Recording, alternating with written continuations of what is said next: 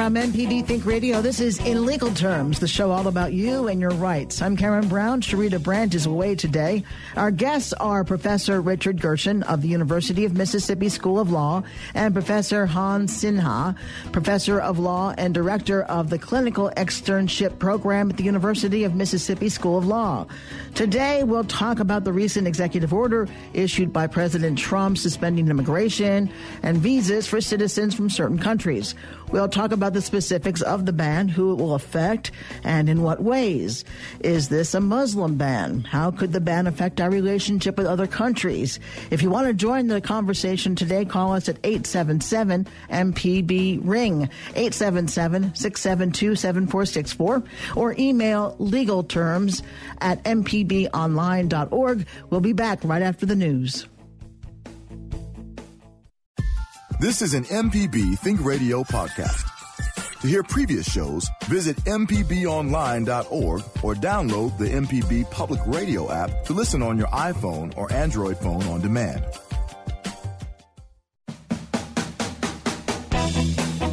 From MPB Think Radio, this is In Legal Terms, the show all about you and your rights. I'm Karen Brown. Sharita Brandt is away today. Our guests today are Professor Richard Gershon of the University of Mississippi School of Law and Professor Hans Sinha, Clinical Professor of Law and Director of the Clinical Externship Program at the University of Mississippi School of Law.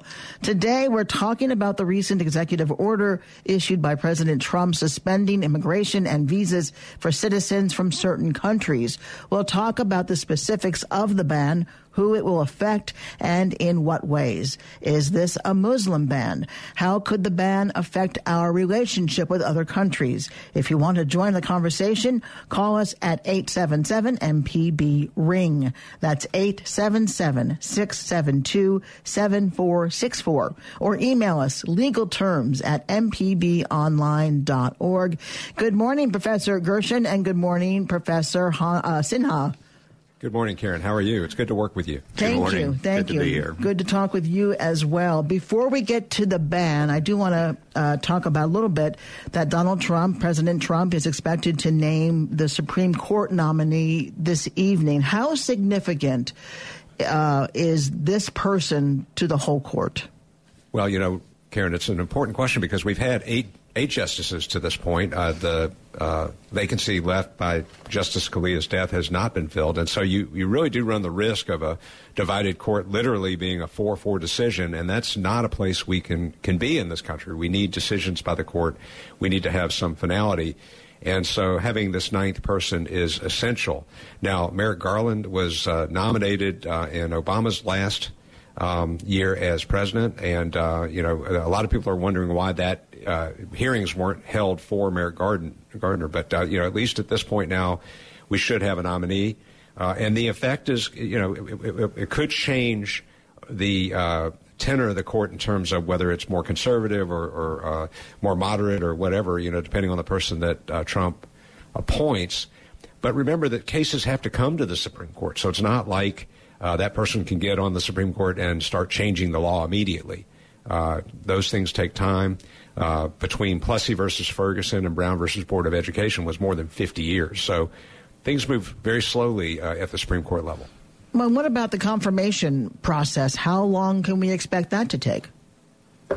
Well, in a functional Congress, it should happen pretty quickly, and I'll leave it at that. It could be a situation where we're pretty divided right now, and that's unfortunate. And so these hearings could take some time. And but we want at least the process to move forward, and we want at least the real legitimate questions to be asked about any candidate or any nominee, because we want to make sure the best people are on the U.S. Supreme Court.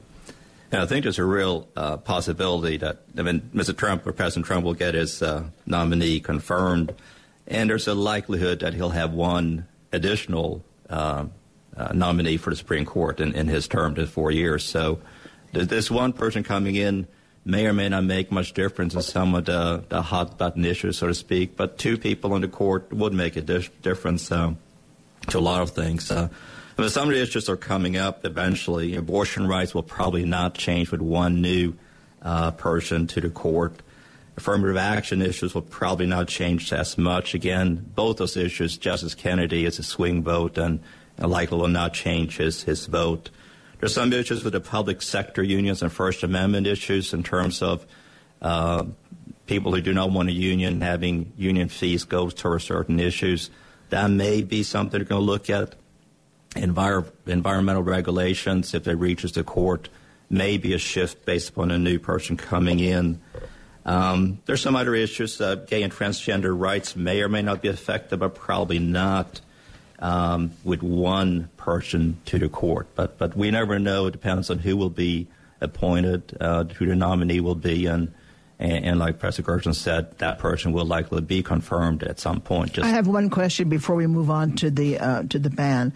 Does the Supreme Court ever consider an issue, take on an issue, without it first having moved up from the lower courts?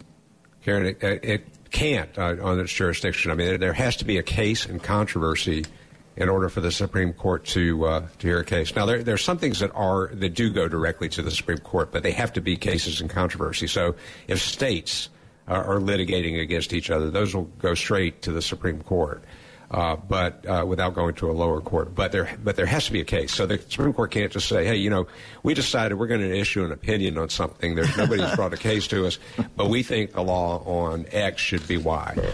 They can't do that. All right, good. Let's move on to the ban now. Let's start with the basics. What does this travel ban or this immigration ban, what does it mean exactly? What does it entail? Yeah, it's very interesting. And the name of the ban, executive order, so it's not a law. It's an executive order issued by President Trump, I think 2 days ago. The name is Protecting a Nation from Foreign Terrorist Entry into the United States. And it does certain things. First, a preamble of purpose. It's interesting. It mentions that one of the reasons we need this is because President Bush's State Department in 2001 was unable to prevent visa holders coming in who then committed 9/11 attacks, 9/11 attacks. So that's the preamble they put up, why it's needed. But it really does 9 things, and a lot of these things have not been reported in the media. Some have. First thing, which we all know about, is there's an immediate suspension of visas for people coming from 7 nations: Iraq, Iran, Syria, Sudan, Libya, Somalia, and Yemen. And that's for 90 days, immediate suspension.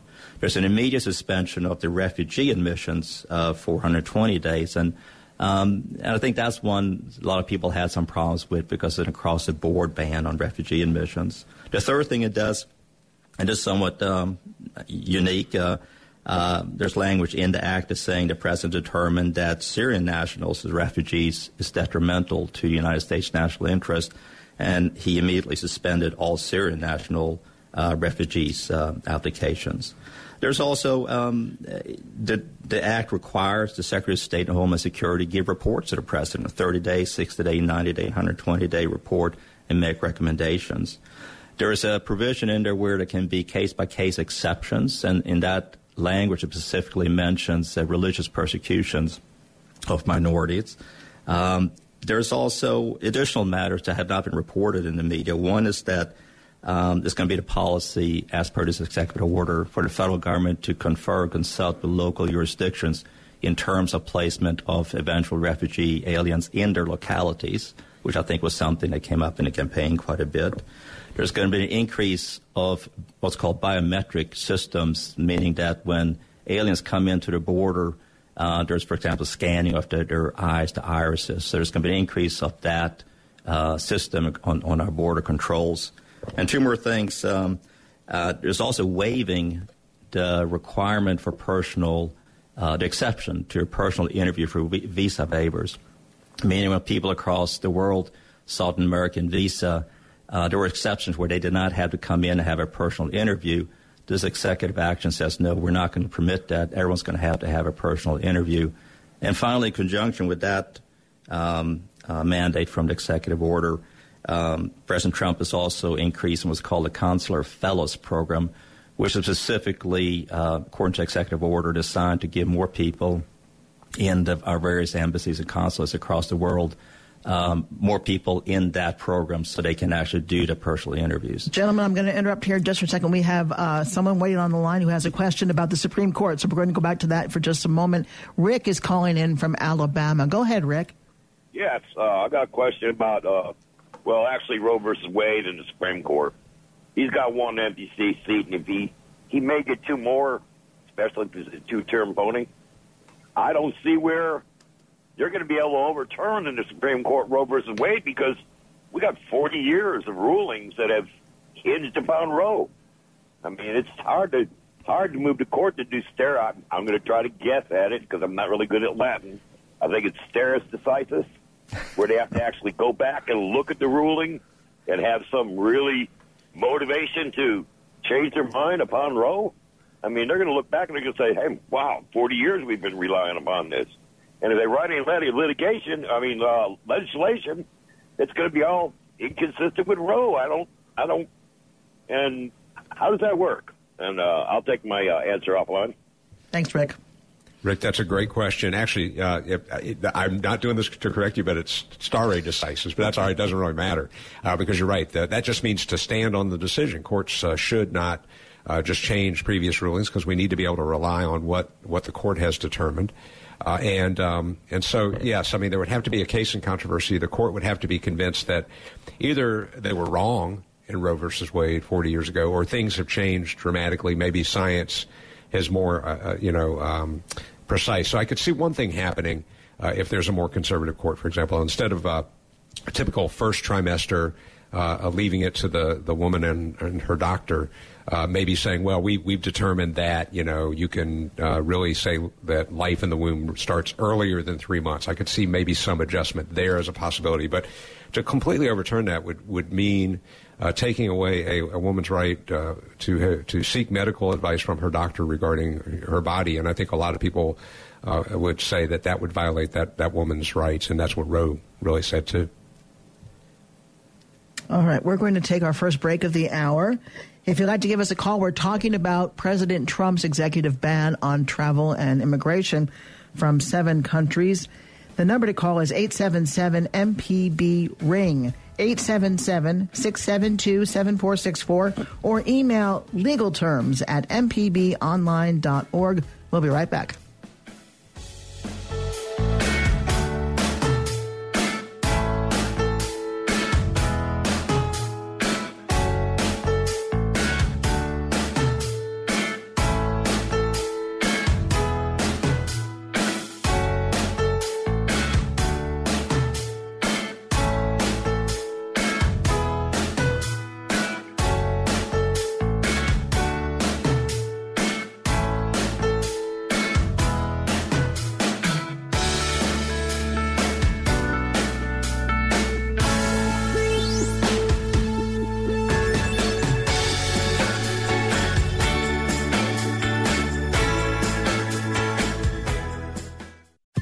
This is an MPB Think Radio podcast. To hear previous shows, visit mpbonline.org or download the MPB Public Radio app to listen on your iPhone or Android phone on demand.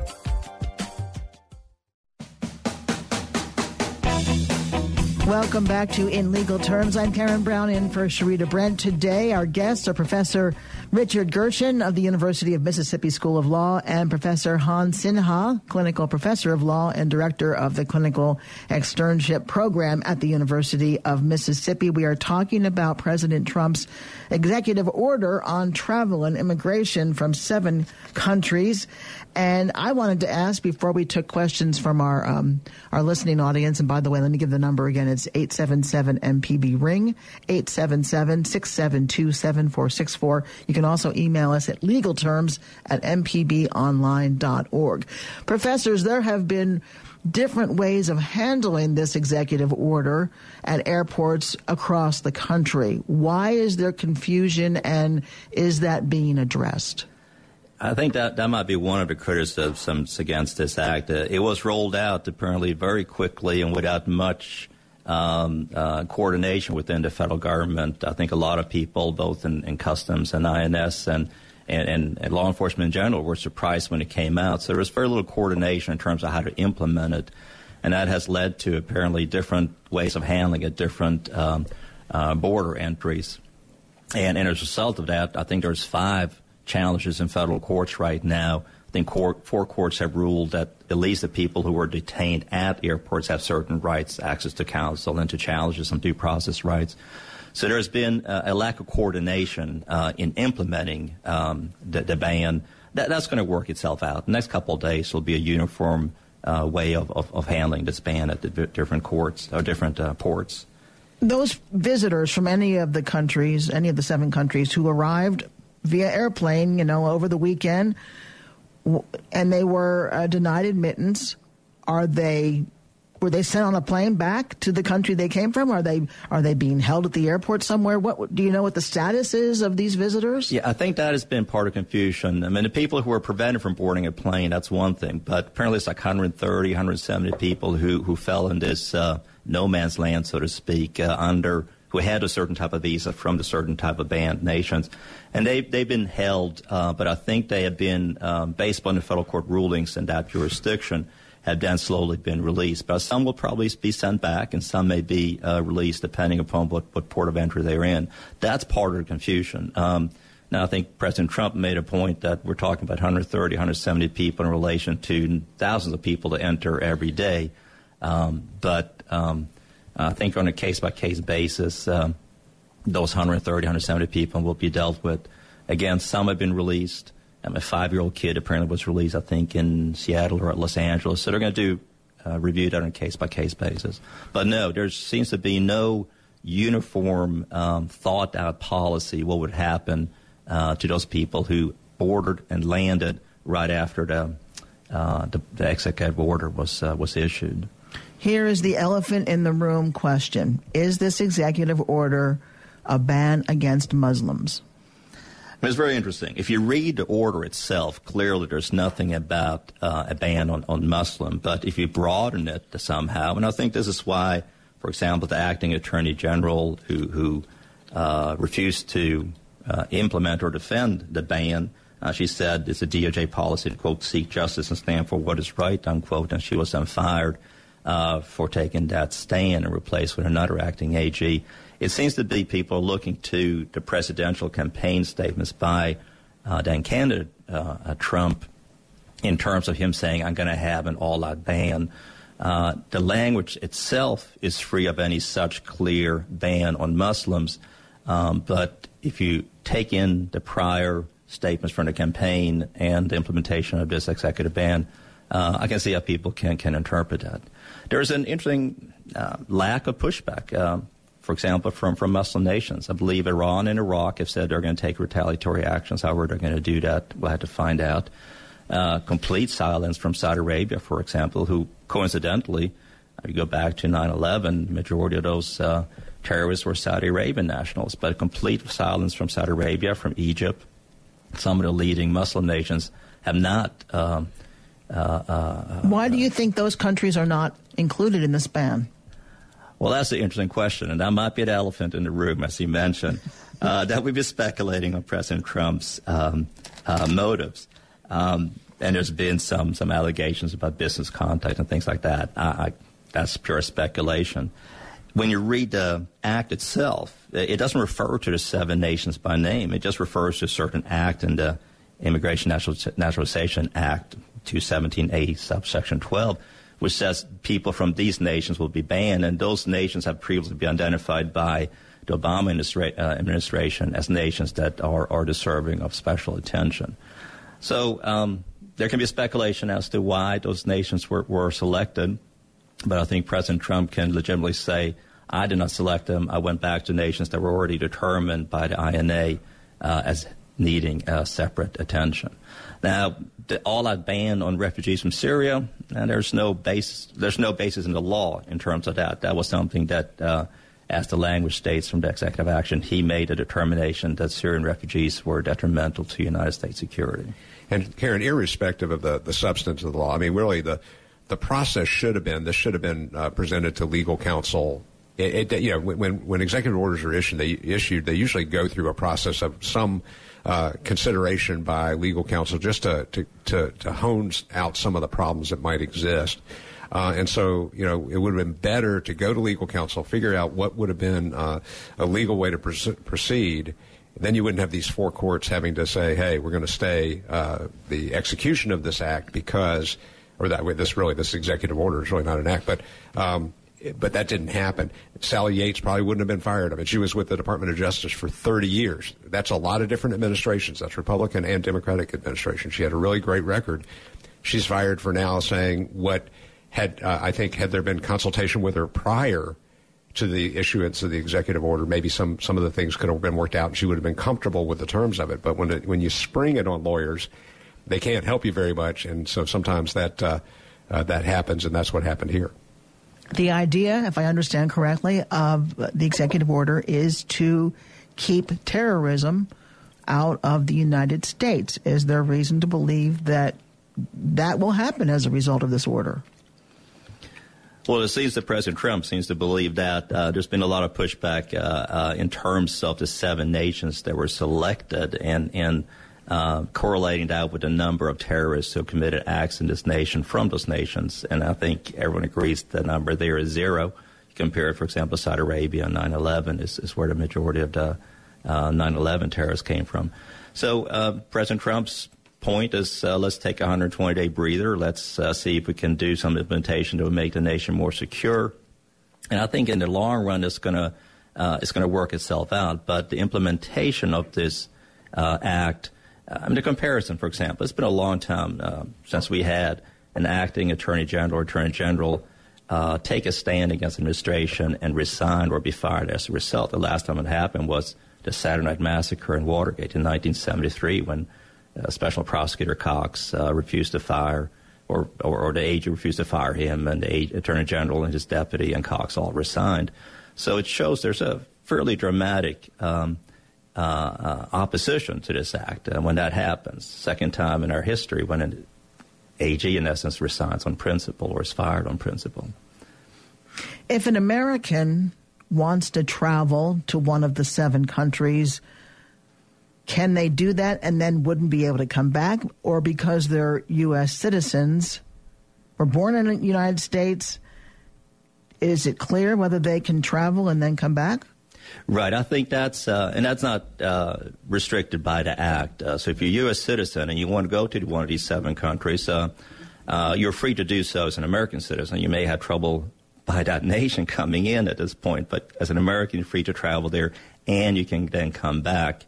There's been some statements by administration officials that when an American citizen comes back from one of those 7 countries who's now in a higher level of alert, so to speak, they may be faced higher scrutiny at the port. But there's nothing barring an American citizen from traveling to one of those 7 nations and then re-entering into the United States. You have every right to do so. A corollary you came up with, what if you're a dual citizen? What if someone holds, for example, American citizenship and the same citizenship from, say, Yemen? I think the same thing would apply. As an American citizen, you have a right to go to Yemen and then have a right to come back to America. You may be faced with additional questions at the port of entry, but there's nothing in this act to prevent an American citizen from traveling to and returning from such a nation. Yeah, I'm trying to get an idea. Let's say a jet leaves Tehran and lands at LaGuardia in New York, and the jet is full of people. What do? I mean, everybody gets off the plane, and through customs they decide who needs to go back, or... Well, I think at this point the jet will not land at Tehran. I think they're preventing those visas from coming. So I think that is probably passed. But when that happened, they would then look at the passengers, see who were U.S. citizens. They would be permitted entry. Initially, the ban was, with executive order, was brought towards green card holders, permanent residents. I think that was fairly quickly ironed out by the White House, saying that we're not barring permanent residents, but they have assumed the same legal status as citizens to a large extent. So that will leave them people on the visas. And if someone now boarded a jet from Tehran to the U.S. on those visas that are banned, they will be denied entry. And Karen, I think it's interesting that England, the president talked about our strong partnership with England, and spoke with the Prime Minister of England very publicly. England is not supporting this ban. In fact, one of the members of Parliament, a very conservative member of Parliament, was born in Baghdad, and he was speaking about the fact that he has two sons studying at Princeton University. He wasn't sure whether he would be able to travel to the United States to visit them. And so, this affects a lot of different people potentially. One thing to keep in context is the more terrorist acts on this country, most of the terrorist acts in this country have been perpetrated by Americans, typically white supremacists. The Oklahoma City bombing is still really the biggest terrorist act perpetrated by an American citizen. So, the issue of terrorism is not, one race, one religion, one color. We really need to think about how we protect ourselves generally, but this may not be an effective way to do so. Right. We have to take a break, but I do want to ask that when we come back, whether this action is antagonizing the leaders in those very countries that we've been talking about. If you'd like to give us a call, be part of this conversation on In Legal Terms, the number to call is 1-888-MPB ring. No, it's 877. What am I saying? 877 MPB ring. That's 877-672-7464, or email legalterms@mpbonline.org. We'll be right back.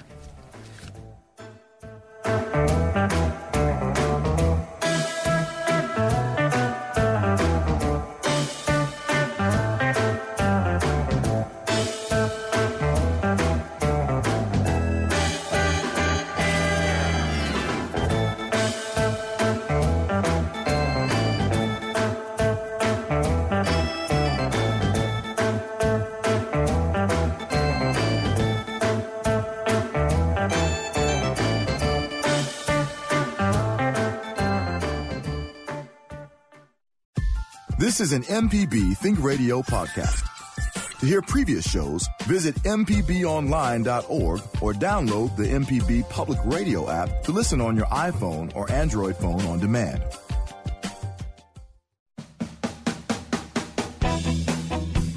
Welcome back to In Legal Terms. I'm Karen Brown, sitting in for Sharita Brent today. Our guests are Professor Richard Gershon of the University of Mississippi School of Law, and Professor Hans Sinha, again from the University of Mississippi School of Law. We are talking about President Trump's executive order regarding travel to the United States from 7 specific countries. Before we take our next phone call, I wanted to ask about reaction from leaders in those countries and why President Trump refers specifically or uses the term radical Islamic terrorist. Why that term? What does that mean? Well, I think that term is not in the act, so that's more of it became a political coinage from the campaign where the Trump campaign was criticizing President Obama for not using that, and he used that. And then the criticism from people who thought that was a wrong term to use was that it might inflame Muslims across the world who had no terrorist intent whatsoever. So that's more of a political term that he's using during the campaign, but it's not part of this act in terms of the I language there. misspoke in that regard. Yeah. But is him referring that way, is it enraging or making angry those leaders in those countries? Well, I think the 7 countries, you look at the 7 countries, Iran, for example, is coming back on the market in terms of trading, and they just tentatively exploring a huge deal with Boeing for, I forget, multi-billion dollars for airplanes, and that may be pushed back in terms of that. Boeing may lose that contract. It could very easily go to Airbus, the European conglomerate, aviation conglomerate instead. So we may lose some opportunities like that. Again, Iran and Iraq are the ones who expressed dissatisfaction with this. I think the Iranian parliament is debating some kind of action to deny U.S. servicemen protection. So there could be some pushback there.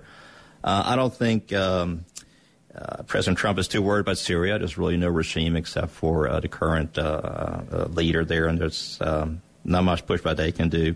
Sudan and Libya, the same thing, not too much pushback they can do. And I don't think it's too worried about Somalia or Yemen, where there's, in essence, a proxy war led by the Saudi Arabians against Yemen. So in terms of pushback from the 7 identified nations, Iran and Iraq may be the ones we as a nation need to worry about. And again, there's been a surprising void of pushback or outrage from the Muslim world as a whole. So politically, President Trump may not have to worry about that. But in the long run, there will probably be some damaging relations across the world, including European allies that are outraged by this. All of our phone lines have lit up, so we're going to go to the phones and say good morning to Melissa, calling in from Tupelo. What's your question, Melissa? I have a comment. Good morning. Good morning. What's to keep people that we're trying to keep out from just flying to other countries that we're not banning and flying in from there? Well, they can, but they would have to have a visa issued by the consulate in the nation of origin. So, for example, say a Syrian flies to, say, Taiwan, Taiwan, because they're coming from a different nation, they don't have a Taiwanese visa. They would need a visa from the Syrian consulate as a Syrian to enter. So even though, for example, a Syrian would be entering from another port of departure, they would then be under this executive order stopped at the U.S. border. So that will not happen, and that's that's already in place.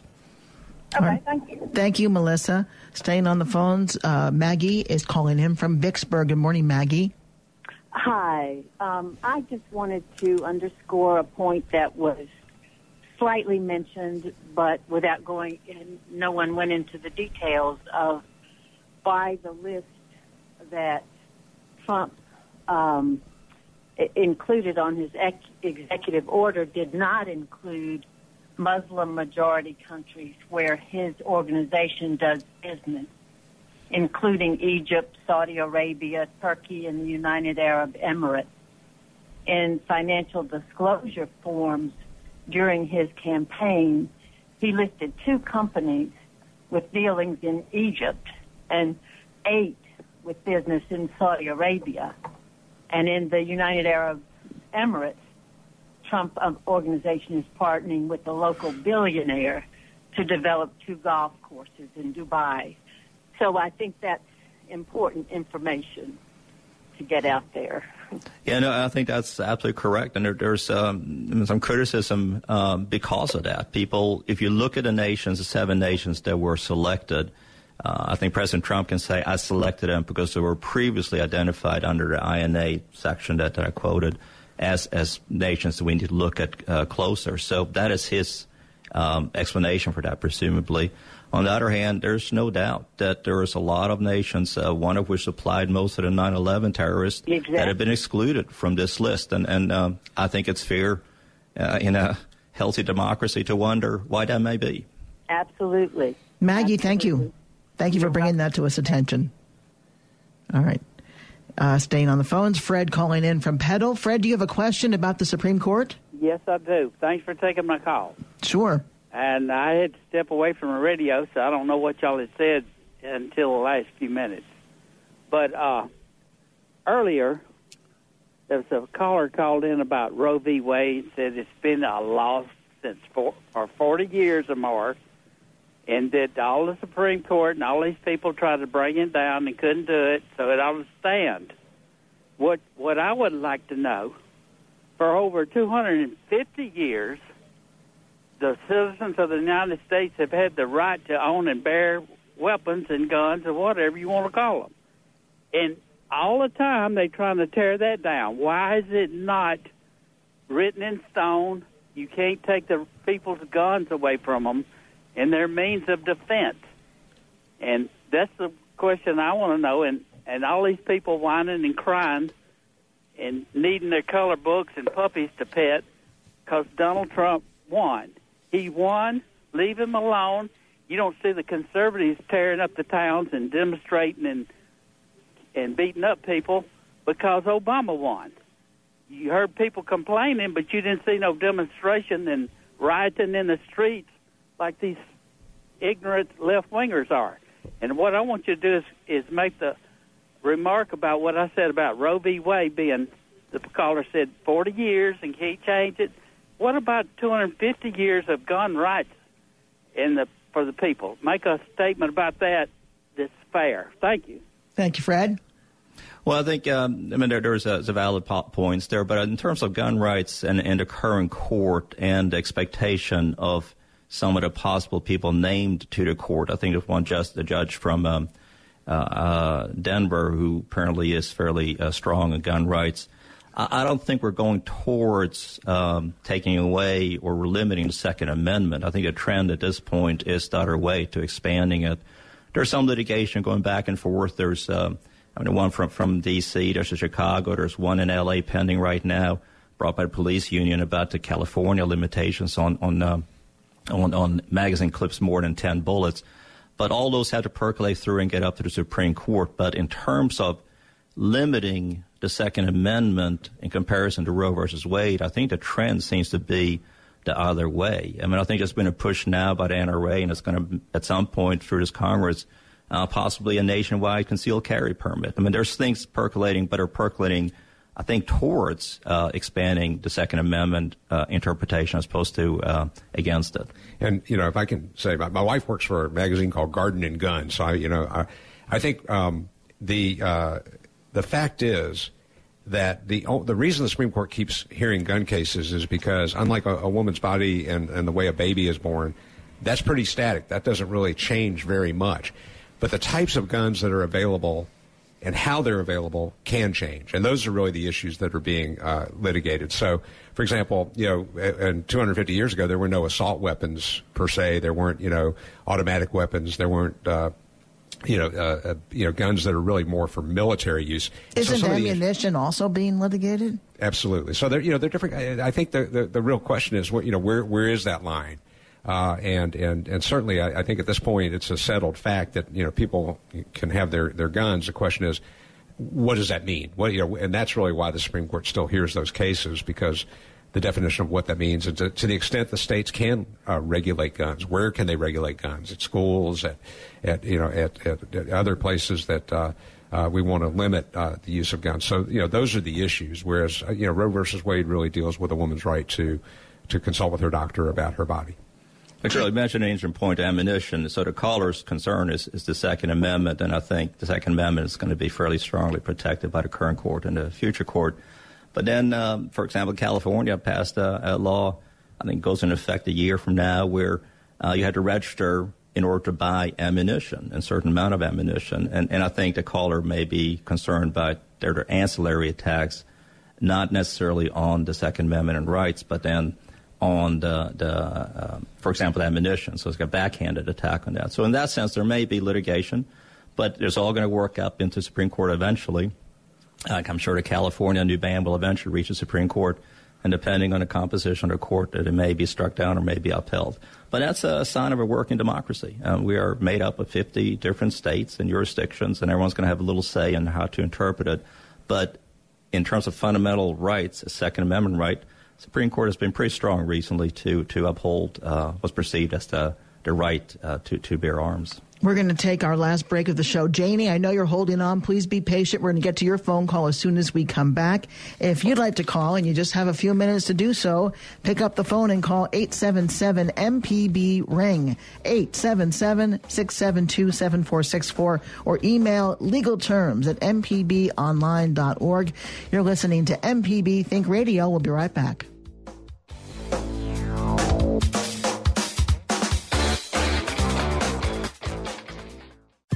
This is an MPB Think Radio podcast. To hear previous shows, visit mpbonline.org or download the MPB Public Radio app to listen on your iPhone or Android phone on demand.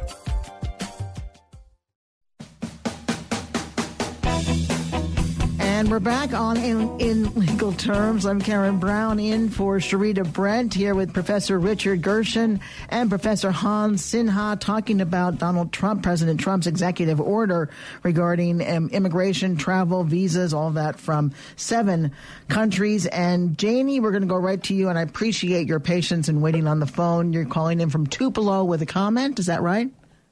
Yes, I have a comment on the order about the the so-called terrorists. Trump has just handed ISIS a gift on a silver platter. they will be able to use this to recruit even more terrorists. It's just appalling. Why do you say that? Recruiting in regard to what?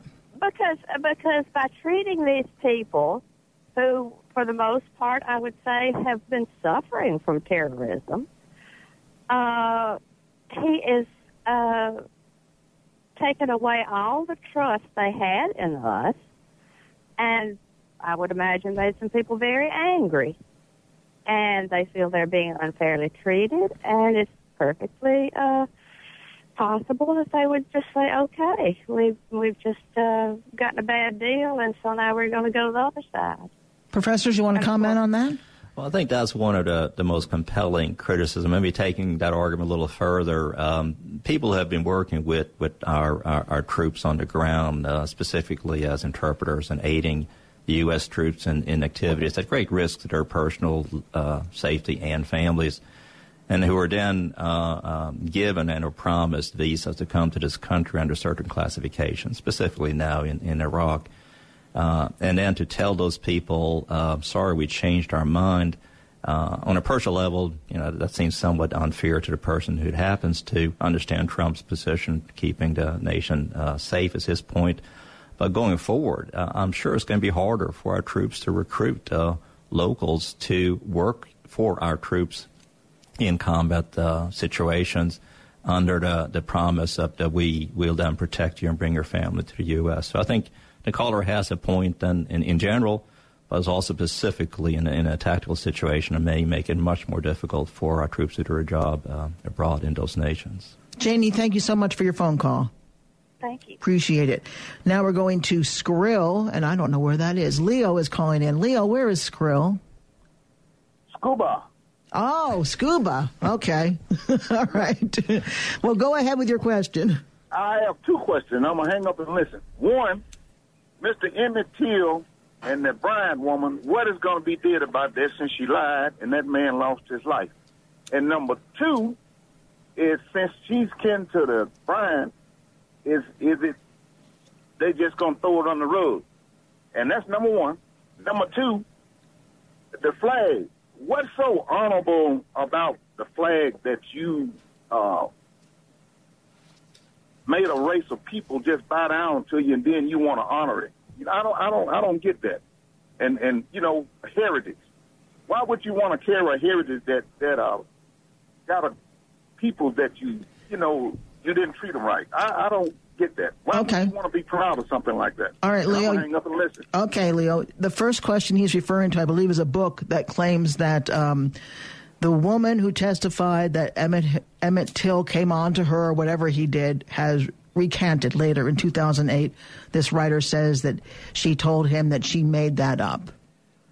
Right, that's very interesting. So the Emmett Till case, was tried, and this is Mrs. Roy Bryant, the wife of one of the two defendants who were acquitted by the jury, and then after that went out and made a look interview where they admitted to having committed a crime. Mrs. Bryant testified at the trial in Sumner in 1956, I believe it was, and she had very compelling testimony about what happened in the store, and it became almost a sexualized version where Emmett Till supposedly grabbed her one hand around her back and much more than just touching her hand, so to speak. However, that testimony was done outside the presence of the jury. So in terms of the verdict, that testimony was not heard by the jury. That eventually then came back with a not guilty. The world heard that testimony, however, and it was reported across the world. So that became the version in terms of what happened at the store in Money, Mississippi.